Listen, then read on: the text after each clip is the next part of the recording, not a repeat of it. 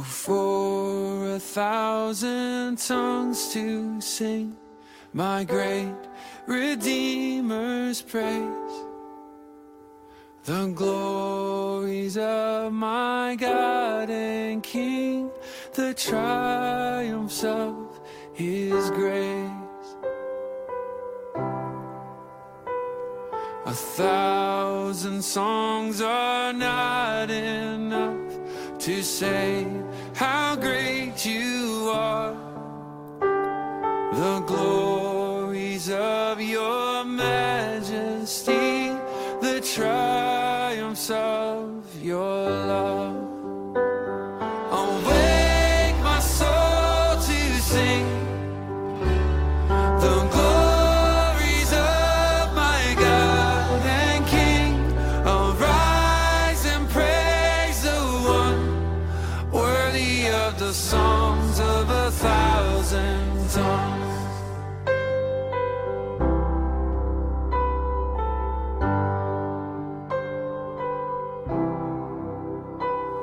You break the power of all our sin. You set the captive free. You make the broken heart rejoice. New life the dead receive. Awake my soul to sing the glories of my God and King. Arise and praise the one worthy of the songs of 1,000 tongues. Forever you are, forever you are worthy. Forever you are, forever you are worthy. Forever you are, forever you are worthy. Forever you are. Awake my soul to sing the glories of my God and King.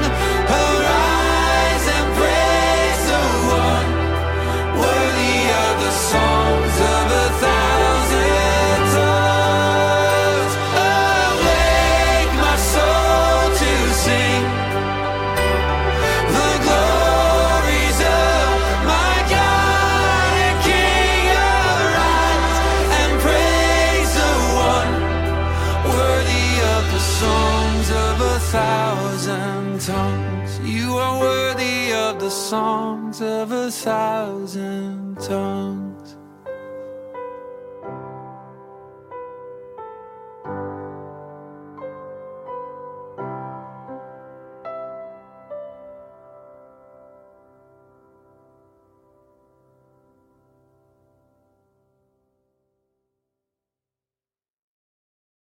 And a warm welcome to our online evening service. It's really good that you can join us, that we can worship our God together. After the service, as we've done in previous weeks, we're going to have our coffee time. That's at 7:10. And if you want to join that and haven't got a link, then do let me know. There's very short space of time after the service where you can do that, and I'll be able to send you the link that you need. Well, we're going to begin our service together by worshipping our God in song. And our first song is Holy Father, Rich in Mercy.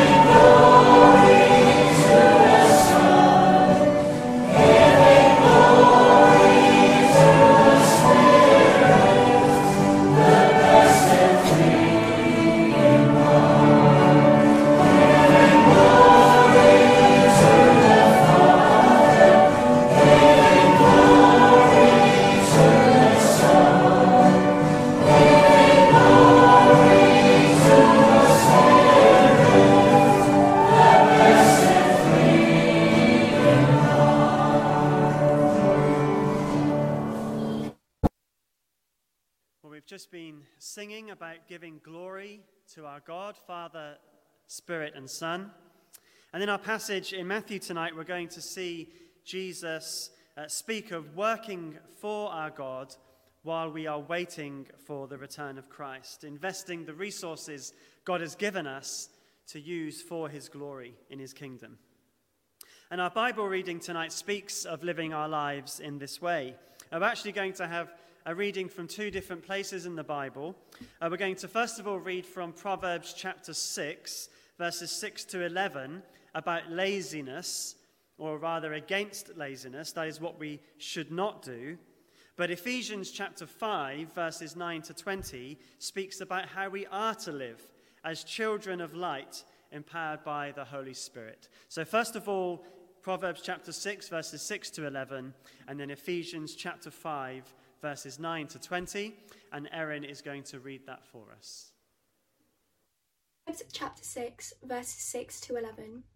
Go to the ant, you sluggard, consider its ways and be wise. It has no commander, no overseer or ruler, yet it stores its provisions in summer and gathers its food at harvest. How long will you lie there, you sluggard? When will you get up from your sleep?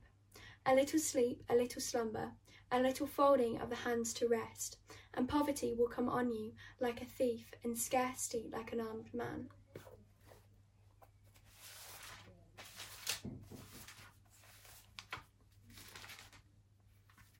Ephesians chapter 5, verses 8 to 20. For you were once darkness, but now you are light in the Lord. Live as children of the light, for the fruit of the light consists in all goodness, righteousness, and truth. And find out what pleases the Lord. Have nothing to do with the fruitless deeds of darkness, but rather expose them. It is shameful even to mention what the disobedient do in secret. But everything exposed by the light becomes visible, and everything that is illuminated becomes a light. This is why it says, Wake up, sleeper, rise from the dead, and Christ will shine on you. Be very careful then how you live, not as unwise but as wise, making the most of every opportunity, because the days are evil. Therefore, do not be foolish, but understand what the Lord's will is. Do not get drunk on wine, which leads to debauchery. Instead, be filled with the Spirit, speaking to one another with psalms, hymns, and songs from the Spirit. Sing and make music from the heart to the Lord, always giving thanks to God the Father for everything, in the name of our Lord Jesus Christ. This is God's word.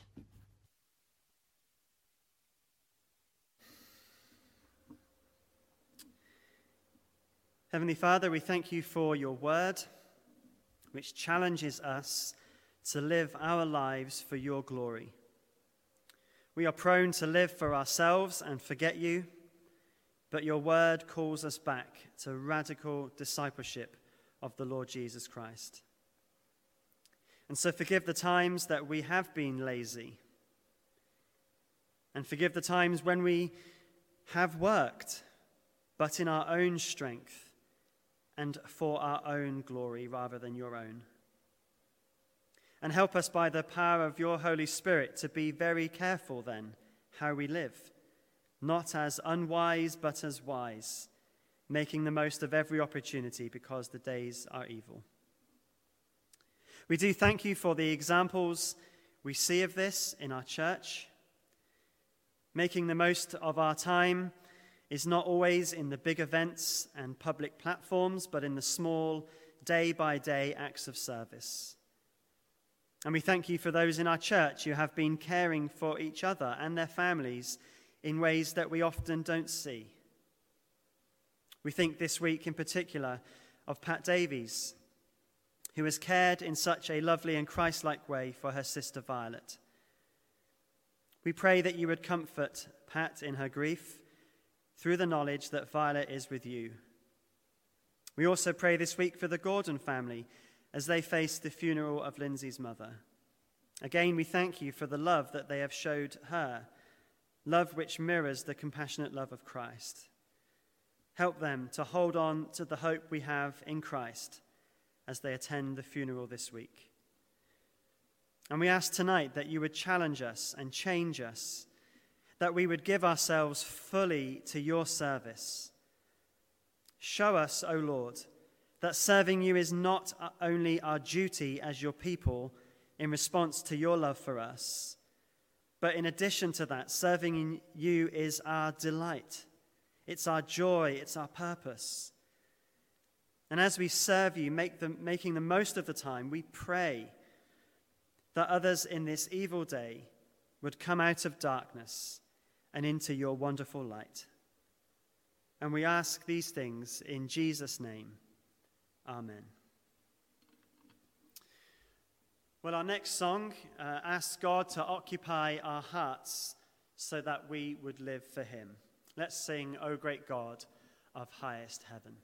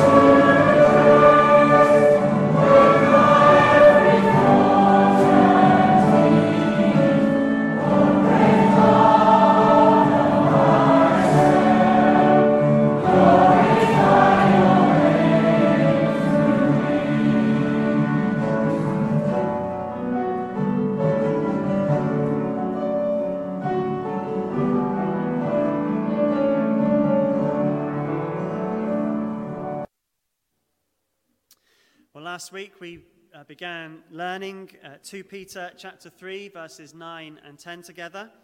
So we're going to do that again now. The words are going to appear somewhere on your computer screen, and then I'll read them. And as I'm reading them, please read aloud with me as we try and learn these verses regarding the second coming of our Lord Jesus Christ. So let's read these words together. The Lord is not slow in keeping his promise, as some understand slowness. Instead, he is patient with you, not wanting anyone to perish, but everyone to come to repentance. But the day of the Lord will come like a thief. The heavens will disappear with a roar, the elements will be destroyed by fire, and the earth and everything done in it will be laid bare. Well, if you would turn now in your Bibles to Matthew chapter 25, this evening we're going to look at verses 14 to 30 of this chapter. And as we come to this section of Matthew's Gospel, I hope that you are ready tonight to be challenged by God's word. If we get this passage and understand what it really means and really apply it to our lives, this truly is life-changing stuff. And so I'm praying that God would speak to us, that we would live lives truly for his glory. And we do that in the light of the second coming of Jesus Christ. That's what this section of Matthew's Gospel is talking about, the coming of Jesus at the end of the age. He's telling us what we need to know in order that we might be ready for that day that is coming. And he has taught us about his second coming and being ready for it in a series of illustrations and parables. So far, we've seen that the second coming is unexpected. So if you remember, chapter 24, verses 42 to 44, says that Jesus' coming will be like a thief. So we need to be watching out for it. We've seen that being ready means that we are to be faithful servants. In chapter 24, verses 45 to 51, we see how we are to be doing our duty before our master while he is away. And last week, we saw the need to be prepared while we are waiting for the bridegroom to return. And we thought about the fact that being prepared is trusting in the sacrifice that Jesus has made for our sins and then living our lives for him in accordance to his word. And Matthew, through the words of Jesus Christ, is building more and more upon the truths of the second coming of Christ. He's painting a picture with one illustration and parable after another. Some of you have gotten into jigsaws during the lockdown. I've heard that from a number of people. I certainly haven't. I cannot bear jigsaws. I can't bear the thought of sitting for hours upon hours and building something and then having to rip it all apart and put it back in the box afterwards. If I ever got into jigsaws, they'd have to go on my wall or something as a sense of achievement. But many of you are into them, and that's really good for you. But a jigsaw puzzle is a good way of illustrating really what Matthew is doing here. Jesus is giving us different parts of a jigsaw, the picture of which is the second coming of Christ. Now, Jesus doesn't give us every piece of the jigsaw, but as we look through the other parts of the scriptures, we get other parts of the jigsaw that is putting this picture together of the second coming and what it means for us to be ready. And in tonight's passage, another piece of jigsaw is given to us. If the parable of the 10 virgins was a piece of the jigsaw that taught us to watch while we wait, this piece of the jigsaw, this parable, teaches us to be working while we wait, using the time before Jesus' return to be investing God's gifts. Now, as with all of the parables, it's helpful for us to understand the background of what was going on in the Roman world of the time. And in this parable, we will see people called servants. Now, when we think of servants, we might think of a butler or a maid, but actually these were not servants in that kind of a way. These were slaves. And slavery in the Roman Empire, whilst not a really wonderful thing, was not quite like what we might picture with the transatlantic slave trade, where people were being kidnapped and taken across the ocean in shackles. Now, there was some kind of that going on, but many people who were slaves were actually treated really well by their masters, and depending on the master, were in a much better position of being housed and fed and clothed than they might have been otherwise. Sometimes slaves could get to quite high positions in a household, and many times people would volunteer themselves as slaves if they were in debt or poor. And that's not me defending slavery. I'm not saying that at all. But what I am saying is that it is a bit different from what we might be picturing. But the key point in this parable, to understand it, is that slaves were not their own. They were owned by their masters. They couldn't decide one day to not turn up to work. They couldn't pull a sickie. They didn't get holidays. They were not their own. They were owned by their master. And this illustration is used in the New Testament often to describe the Christian life. We are slaves to Christ. And whilst we might not like that term, the New Testament also teaches us that we are either slaves to Christ or we are slaves to sin. So all of us are slaves to a master. None of us are truly free. You're either slaves to Christ or slaves to sin. And the wonder of the gospel, the truth of the scriptures, tells us that Christ is a wonderful and a good master, and sin is a harsh and destructive master. So we need to understand in this parable that slaves are not their own. And in this parable, we see three parts about the relationship between the master and his slaves. We see that the slaves, first of all, are entrusted with resources. Secondly, we see that the slaves are called to account. And then thirdly, we see one of the slaves facing the judgment. Entrusted with resources, called to account, facing the judgment. So let's look at those aspects of this parable. First of all, we see that the slaves are entrusted with resources. Let's read, first of all, verses 14 to 18. We'll take this parable in sections. So from verse 14, again, it will be like a man going on a journey who called his servants and entrusted his wealth to them. To one he gave 5 bags of gold, to another 2 bags, and to another 1 bag, each according to his ability. Then he went on his journey. The man who had received 5 bags of gold went at once and put his money to work and gained 5 bags more. So also the one with 2 bags of gold gained 2 more. But the man who had received 1 bag went off, dug a hole in the ground, and hid his master's money. So the master here goes away on a journey, and we're not told how long the journey is, but from verse 19 we know that he would be gone a long time.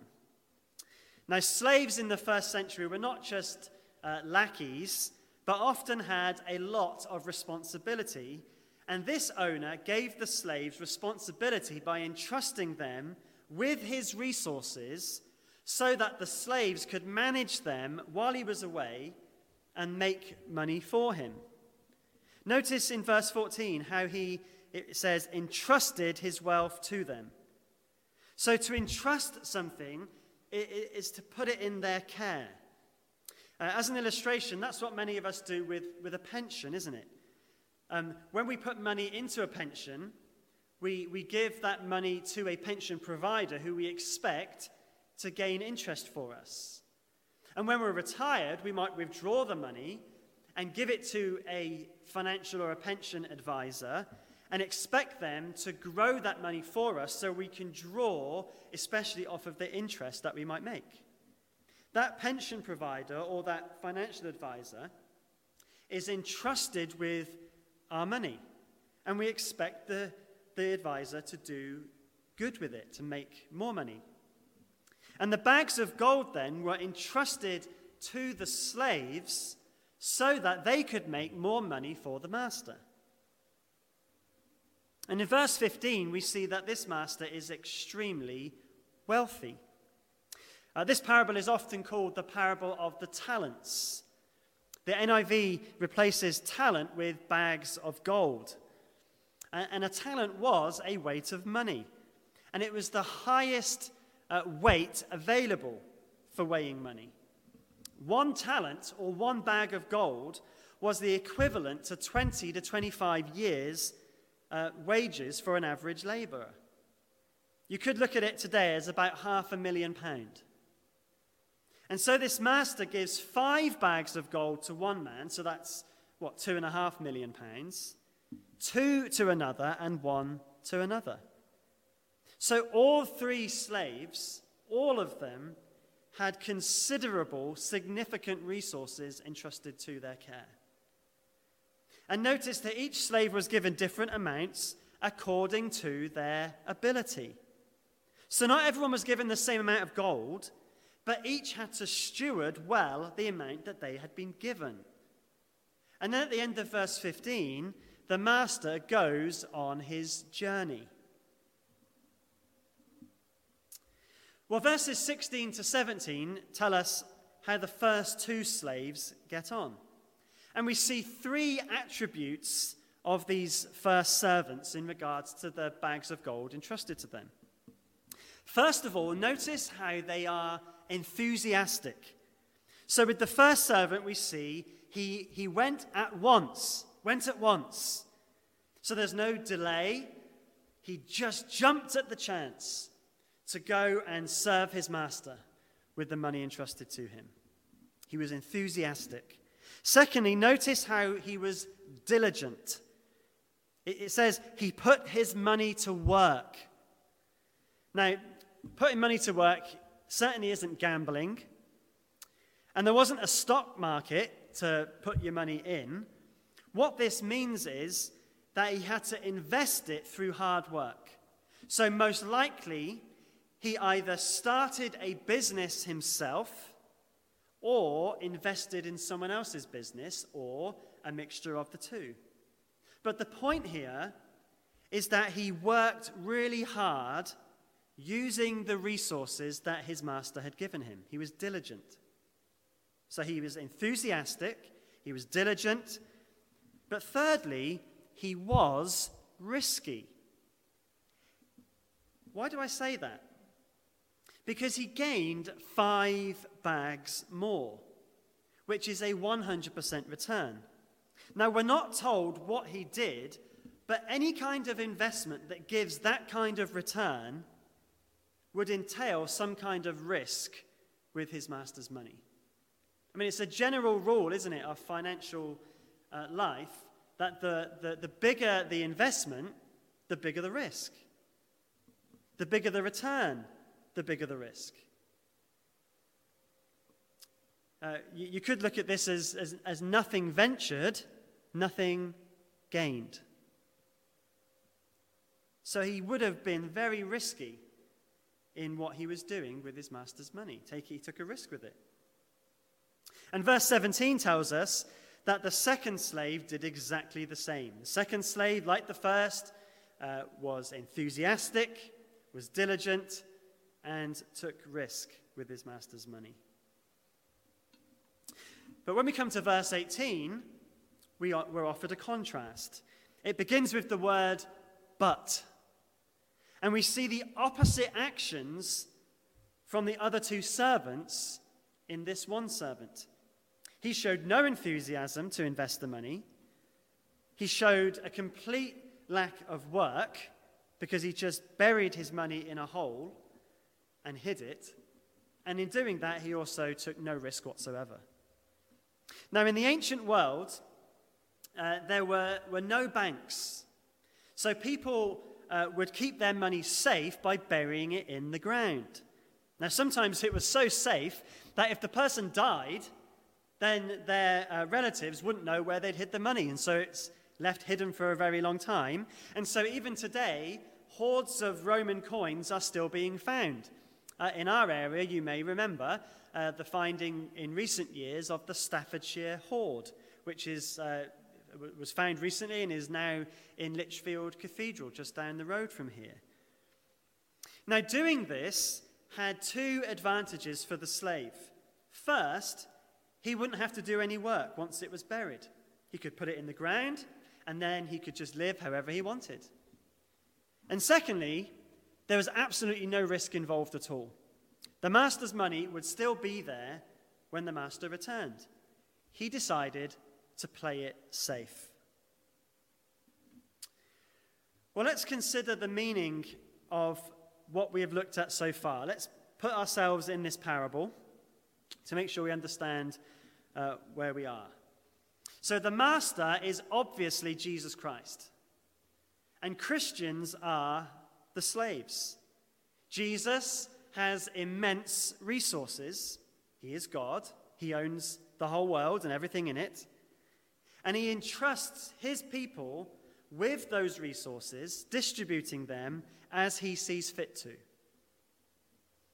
Well, what do the bags of gold represent? Well, I believe they represent any resources that God has given us. That can mean money, of course, but it also means knowledge and health and strength and time and intellect and natural abilities and people in our lives and even hobbies. All of these things are entrusted to us by our God. Basically, anything at all with which we can glorify God with is a resource that he has given us. And he entrusts it to us to use for him. Remember, we are slaves to Christ. We are not our own. Paul the Apostle knew this well. He said, Paul, in describing himself, a slave of Christ Jesus, called to be an apostle and set apart for the glory of the gospel of God. And in 1 Corinthians chapter 6, Paul tells us, you are not your own. You were bought at a price. Therefore, honor God with your bodies. So all that we are, all that we have is God's. Now that completely changes, or should completely change, our mindset, doesn't it? The money in your bank account is God's money. Not just some of it, all of it. We don't just give God some money and then keep some for ourselves. No, all of God's money, all of our money is God's money. You don't give some of your time to God and then decide to keep some of it just for yourself. No, all of our time is God's, as is all of our knowledge, all of our abilities, all of our families. It's all God's, and he's entrusted it to you. And the other important lesson to learn from these first verses is from the fact that each slave was given differing amounts of his master's resources. And this is important to remember because it can be so easy to compare ourselves with other people, can't it? And we usually compare ourselves to people who seem to be able to do more than us. But it's wrong to do this. God has entrusted you with what he believes you can cope with. Nothing more, nothing less. And don't forget, the more that you have, we'll see the more you have to give account for. I remember years ago when I went to visit Neville Swain, who some of you will remember. And when I went to visit him at the time, I was reading a book about Charles Spurgeon. He was a pastor in the 1800s in London. And if ever there was a man with 5 bags of gold given to him, so to speak, Spurgeon was that man. He preached, he wrote, he opened orphanages, he ran a Bible college, he had a tract distribution society, he had a church of 10,000 members, a massive organization that he ran. He just did so much for our Lord. And rather than be inspired by Spurgeon, I was just getting depressed and thinking, what is the point in my life? I'm reading about this guy. Look at all he's doing. And what am I doing? I'm doing nothing in comparison to him. And I explained this to Neville Swain, and he really helped me by rebuking me in this way. He said, Steve, let me tell you something. You are not Spurgeon. You are not Spurgeon, and you never will be. And so I shouldn't try to be. I should learn from Spurgeon, not I need to do all that he did, but rather learn from the fact that what Spurgeon did was use the many bags of gold that he did have for the glory of his God. In fact, one time Spurgeon was told by somebody that person wished that they had a church the size of Spurgeon's. And Spurgeon told that man not to wish that, because Spurgeon said he has to give an account for every soul under his care. We have to give account for what we have. We shouldn't be wishing that we had more than we can cope with. So, they are slaves entrusted with resources. But in the next part of the parable, we see that the slaves are called to account. We've seen two ways that the slaves reacted with the resources they were given. There was enthusiastic, diligent risk-takers on the one hand, and then there was this playing it safe, do-nothing barrier on the other. Which one was right? Well, let's see the next section. First of all, let's read verses 19 to 23. After a long time, the master of those servants returned and settled accounts with them. The man who had received 5 bags of gold bought the other 5.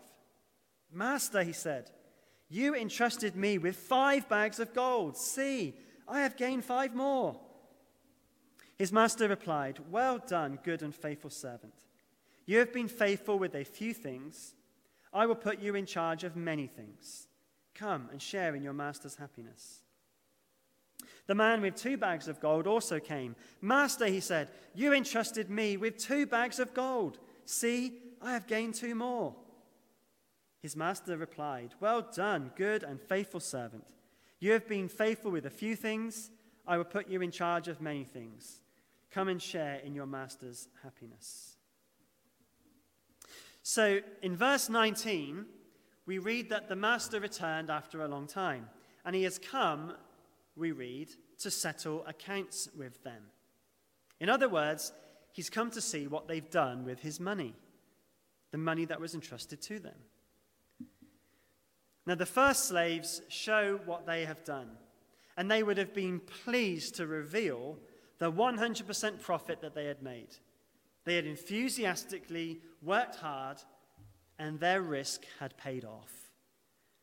And in verses 20 to 23, they had a 3-fold reward here. They received, first of all, their master's approval. "Well done, good and faithful servant." So they received their master's approval. Secondly, they received more responsibility. "You've been faithful with a few things," which, just as an aside, isn't that quite funny in a sense? At least I find it funny, that they've been given 5 bags of gold, the first one, £2.5 million. Imagine having £2.5 million put in your bank account, and then the guy who gives it you says, "Yeah, I've only given you a bit." But to God, he has unlimited, infinite resources, doesn't he? Anyway, but you've been faithful with a few things. I will put you in charge of many things. Now, this doesn't mean they're given more tiresome work that they don't want. The reward here is more responsibility. That's the reward. But it's responsibility that they would look forward to, that they would long for, that they would want. It's like a promotion at work you've been longing for. It is good work. So they get master's approval, more responsibility, and thirdly, they get to share in their master's happiness.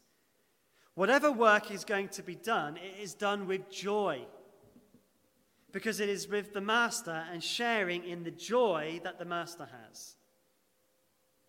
It's a wonderful reward, isn't it? Approval from the master, a well done, a promotion to more responsibility that you would really love and long for.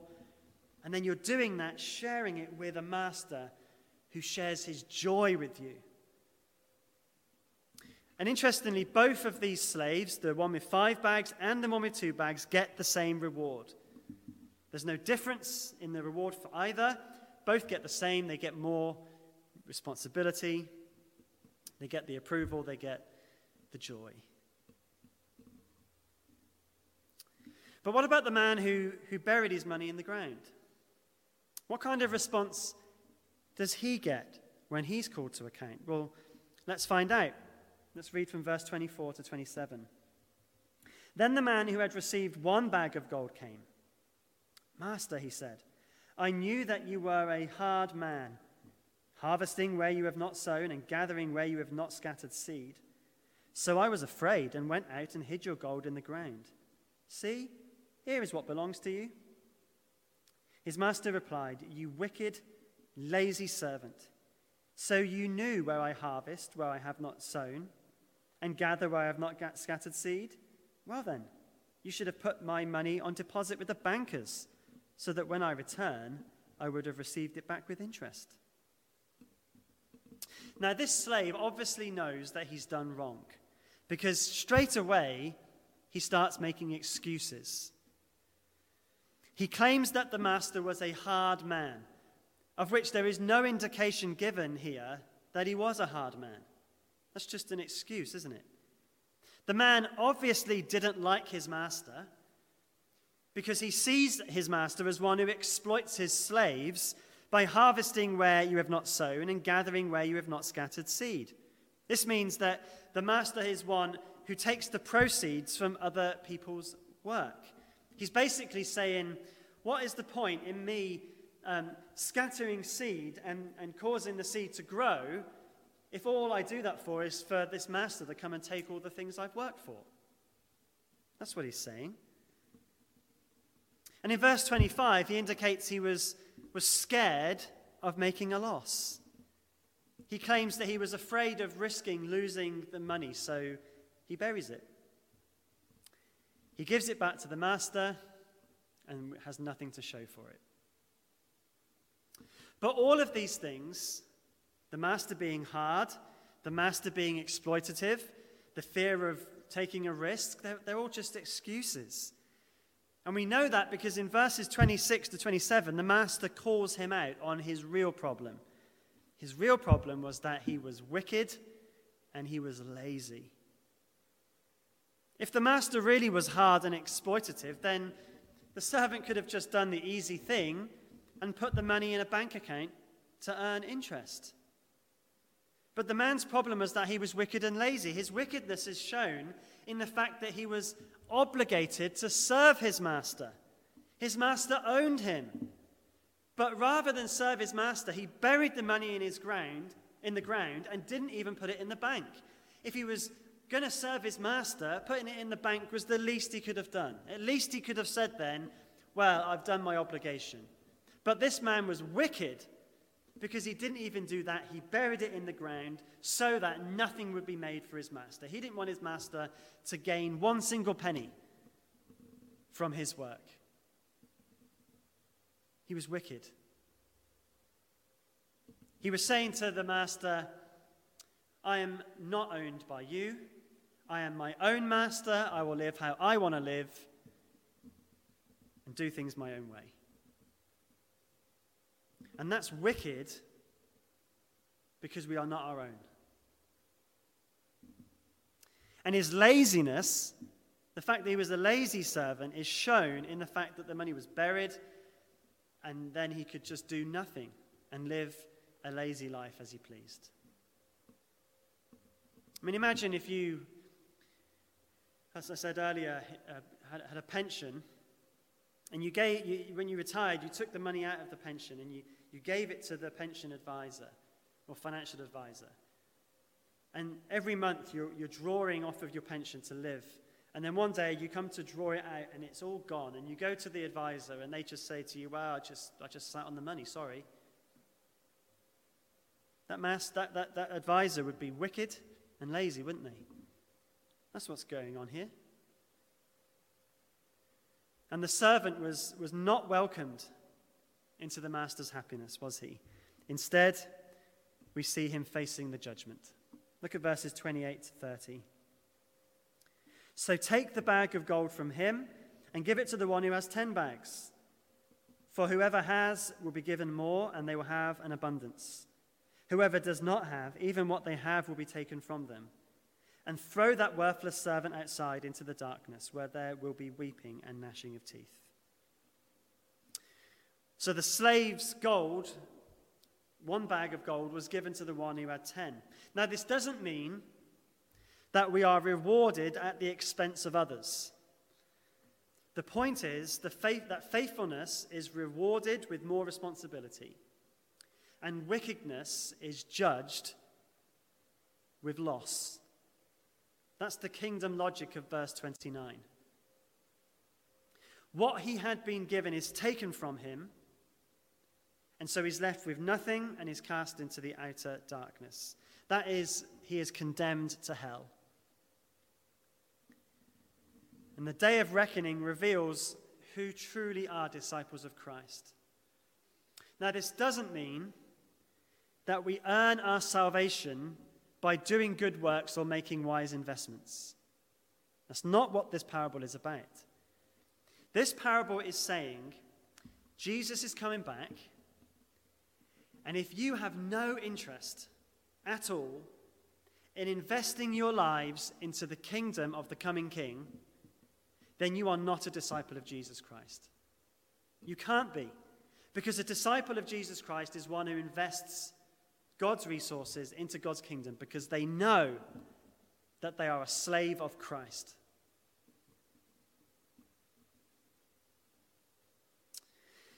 Jesus is the master who is coming.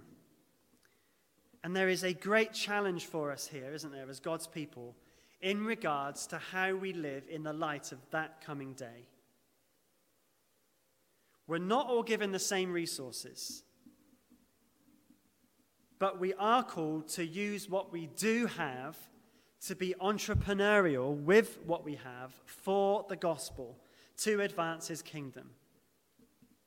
We are not supposed to sit around and do nothing until he returns. That's not what watching and waiting means. So I want to end this evening with the practical. How do we do this? What does it look like?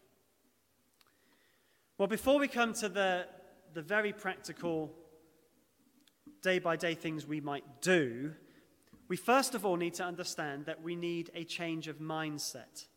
A change of mindset. That's the first thing we need. We need to first of all remember in our minds that this life is very short compared with eternity. It's very short. The cricketer and missionary C.T. Studd once said, "Only one life, 'twill soon be past. Only what's done for Christ will last." Only one life will soon be past. Only what's done for Christ will last. So remember, first of all, this life is short. Secondly, remember that giving our lives for the cause of Christ is always absolutely worth it. The reward of God's approval, of more responsibility, of sharing in our Master's joy is what is in store for us when we serve him. We will be in heaven serving our King in new ways that will bring us immense joy. It's going to be wonderful. No Christian who is in heaven is ever going to say, "You know what, I wish I hadn't bothered with that investment into the kingdom of God." It's always worth it. Remember that. And then thirdly, in terms of a change of mindset, we need to understand that taking risks for the kingdom is good and right. Now, don't misunderstand me. Risk need not be reckless or unthinking. But risk, it is an action that exposes you to the possibility of loss or injury, isn't it? And it is right that we let go of the illusion of safety and security and be prepared to have loss and injury for the cause of Christ. Now, there are bad reasons to risk.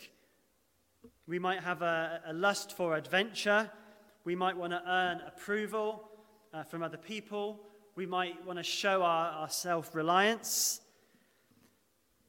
But to risk for the cause of Christ, to risk losing face, losing money, even losing our lives, we can risk these things because we know that God can use our loss or injury for his glory. And it is always worth it. Now, sometimes we might take risks and fail. We can't read too much into this. We can't read that every endeavor will definitely work, because they don't always work. But God does not commend the slaves for being successful. He commends them for being faithful. What God wants us to be is faithful with the resources he has given us. And sometimes being faithful might end up meaning something doesn't work. But that's okay. I've done many different things in church life that have not worked out. I might wish I'd have done things differently, but I don't regret giving things a try. Let me ask you a question. When was the last time that you did something for the cause of Christ that made your heart race just a little bit? Has it been a while? So we need a mindset change, but we also need to be practical. In other words, don't be lazy. Some of us perhaps need to heed the call to go to the ant, you sluggard, and be wise, that we read earlier in Proverbs. And I would encourage you to, at least once a year, to take some time to sit down and just think through your life. What resources has God given you? How are you using them for the cause of his kingdom? Pray about this. Think it over. Speak to other Christians. You know, this period that we're in at the moment, where we're forced to stop certain things, and some of us perhaps have more time on our hands to think, could have a perfect opportunity to just spend a bit of time thinking through that. And as restrictions are lifted, we can perhaps use the time that we'll have then in different ways for the cause of Christ. There are so many resources that we might have. Now, some of you, I know, are probably sitting there thinking, well, what can I do for Christ? What has he given me? All of us have been entrusted with resources. We might need to pray over what those are, but here's some suggestions. Some of us have been entrusted with the ability to make lots of money, or have been entrusted with lots of money. Some of us have been entrusted with a job. Some of us have been entrusted with specific skills that you use in that job and can use outside the job. Some of you have been entrusted with a lot of time on your hands. Some of you have been entrusted with creativity, with music or other arts and design. Some of you have been entrusted with the ability to think clearly and speak clearly to people. Some of you have been entrusted with the ability to be just enthusiastic about sharing your faith. Some of you have been entrusted with athletic ability. Some of you have been entrusted with the ability to organize and administrate. And the list could go on and on and on. Just a couple of books that I think are helpful in thinking through these things that I would recommend to you. I've read both of these over the last couple of weeks, and I think they're excellent at helping us. The first one is What's Best Next? And it's a very practical book that helps us think through how we can be productive in our lives for the Lord Jesus Christ. It gives us a biblical basis and framework for finding what our purpose is in life and for how to use our time well and use the resources well that God has given us. So I would heartily recommend What's Best Next. And then for those of you that are a bit older and retired, I'm not going to say what age, I don't want to upset anybody, but this book, A Good Old Age, is a really good book written by a man who died just last year, Derek Prime, but he wrote the book while he was in his 80s, so he knows what it's like to be an older gentleman. And in this book, he helps people who are older and retired think through how to use that time of life well for the Lord Jesus Christ. So both of these books are really good. They're really helpful and will help apply in more practical and specific ways the kind of things we've been talking about here. So I've got 5 of each of these books that I'm prepared to give away for free to the first 5 people for each book that come and ask me for them. If you want one, just email me. But if I give you a free copy, you can only have it on the condition that once you've read it, and you must read it, otherwise I don't want to give it you, you email me with something that you've learned from reading that book that you are going to put into practice. So that's the challenge. You can't just have a free book for your shelf. You've got to be able to use it. If more than 5 people come to me, then you're going to have to pay for your own. But it's a good investment, I can tell you. But the main point of the parable as we close, the main thing that we need to just remember in our minds is this. Jesus Christ is returning, and we are to work for him while we wait. All that we are, all that we have, has been entrusted to us by our Master for his glory. And I want to close with a question that I want you to ask yourself. What is he going to say to you on that day of reckoning? Don't you want to hear these words? Well done, good and faithful servant. You've been faithful with a few things. I put you in charge of many things. Come and share in your master's happiness. Oh, that we would long to hear those words said to us, and that we can carry on serving our King for the rest of time. Well, our final song helps us to respond to God by committing to him. Let's sing This Is My Desire.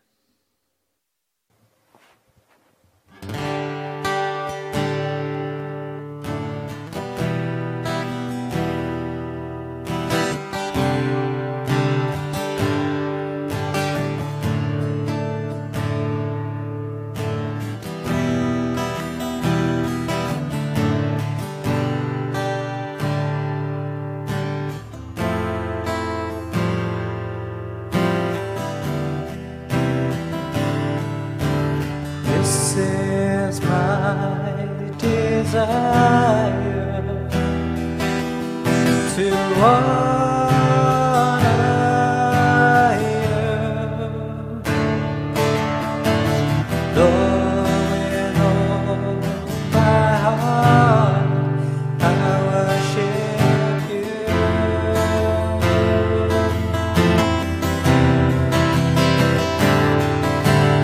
All I have within me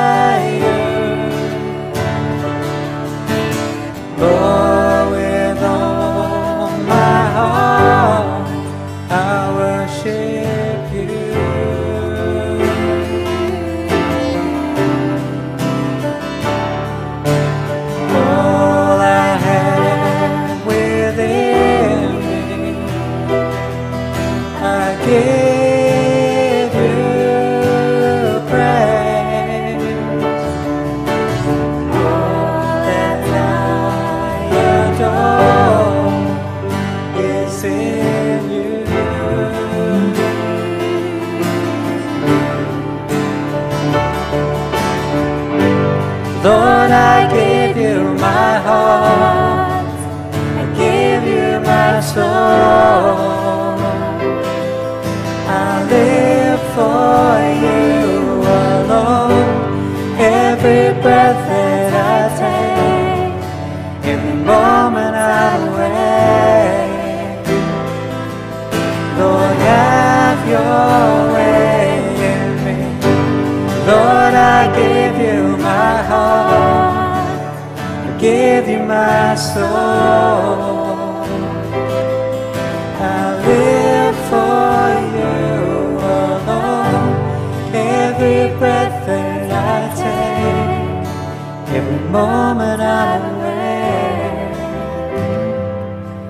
Lord, have your way in me.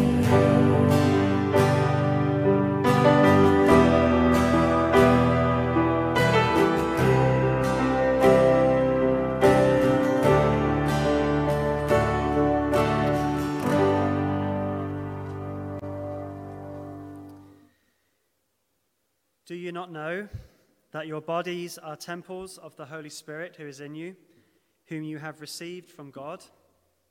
You are not your own. You were bought at a price. Therefore, honor God with your bodies. Amen.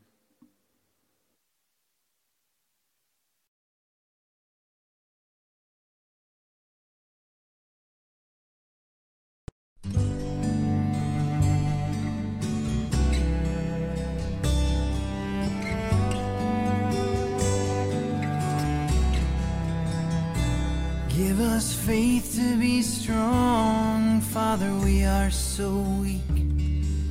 Our bodies are fragile and weary, and as we stagger and stumble to walk where you lead, give us faith to be strong.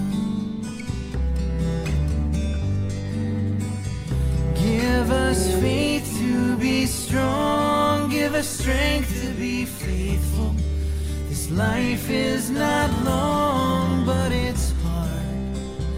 Give us grace to go on, make us willing and able. Lord, give us faith to be strong.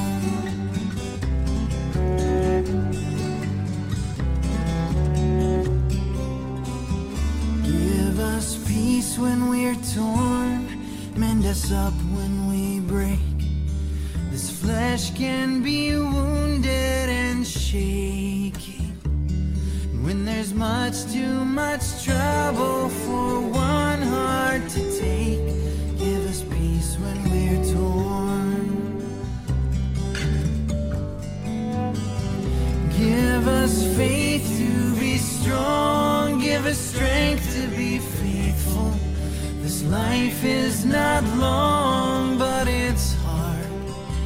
Give us grace to go on, make us willing and able. Lord, give us faith to be strong.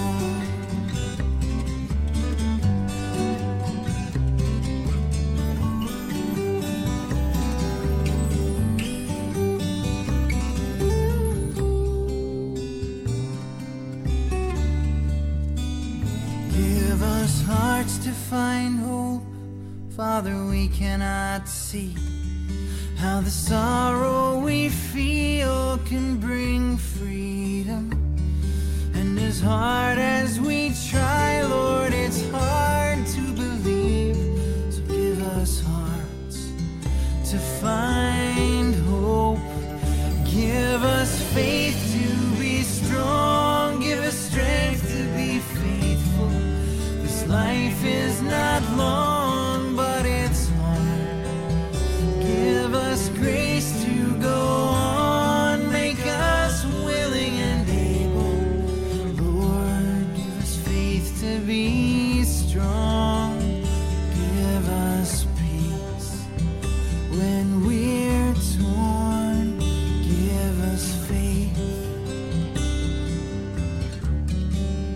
faith to be strong.